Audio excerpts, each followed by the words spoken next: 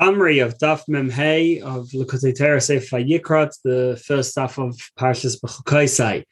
So the word Bechukosai comes from is related to the word chakika, which means engraving. There's two types of writing. There's either writing or engraving. In writing, you have two separate things: the ink and the paper. Versus engraving, it's all one thing, and that.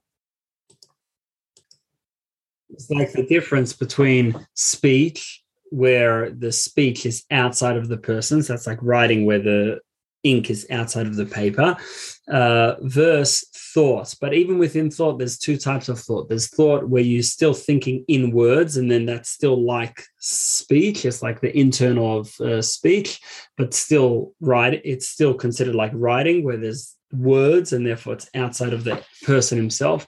And then there's thought where the words are not noticeable. You're just thinking about an idea, not in words, and that's like engraving, which is more one with the person. It's more deep within.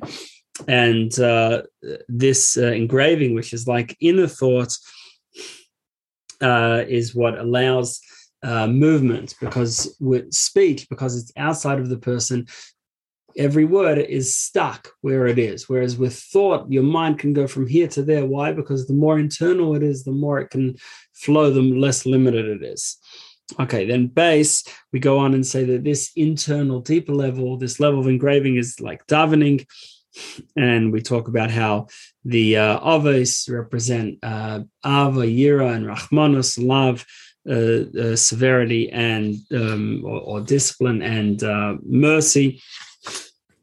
And how in davening we're trying to elevate towards Hashem, and this beyond speech or beyond writing to a place of inner thought or engraving, where we're one with Hashem, and therefore we're able to, like the pasuk says, to move, that we're not stuck where we are.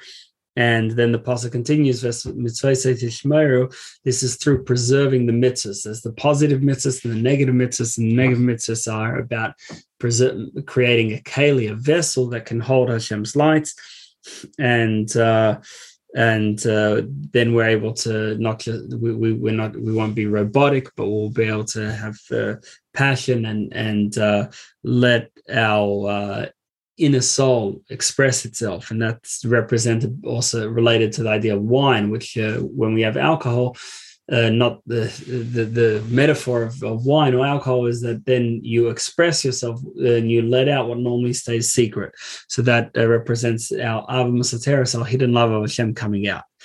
Then the beginning of the beer talks about in more detail the difference between writing and engraving. Where writing, even though without the parchment you don't have writing, but still the parchment and the paper and the ink are two separate things, unlike with engraving. And although engraving makes the stone not less smooth and less simple than it was, compared to how it was before, but still it is part of the actual stone. And this, like we said, represents inner thought, which is one with the person, unlike external thought, where you're already thinking in words, or speech, which is outside of the person, and therefore only like writing, not engraving.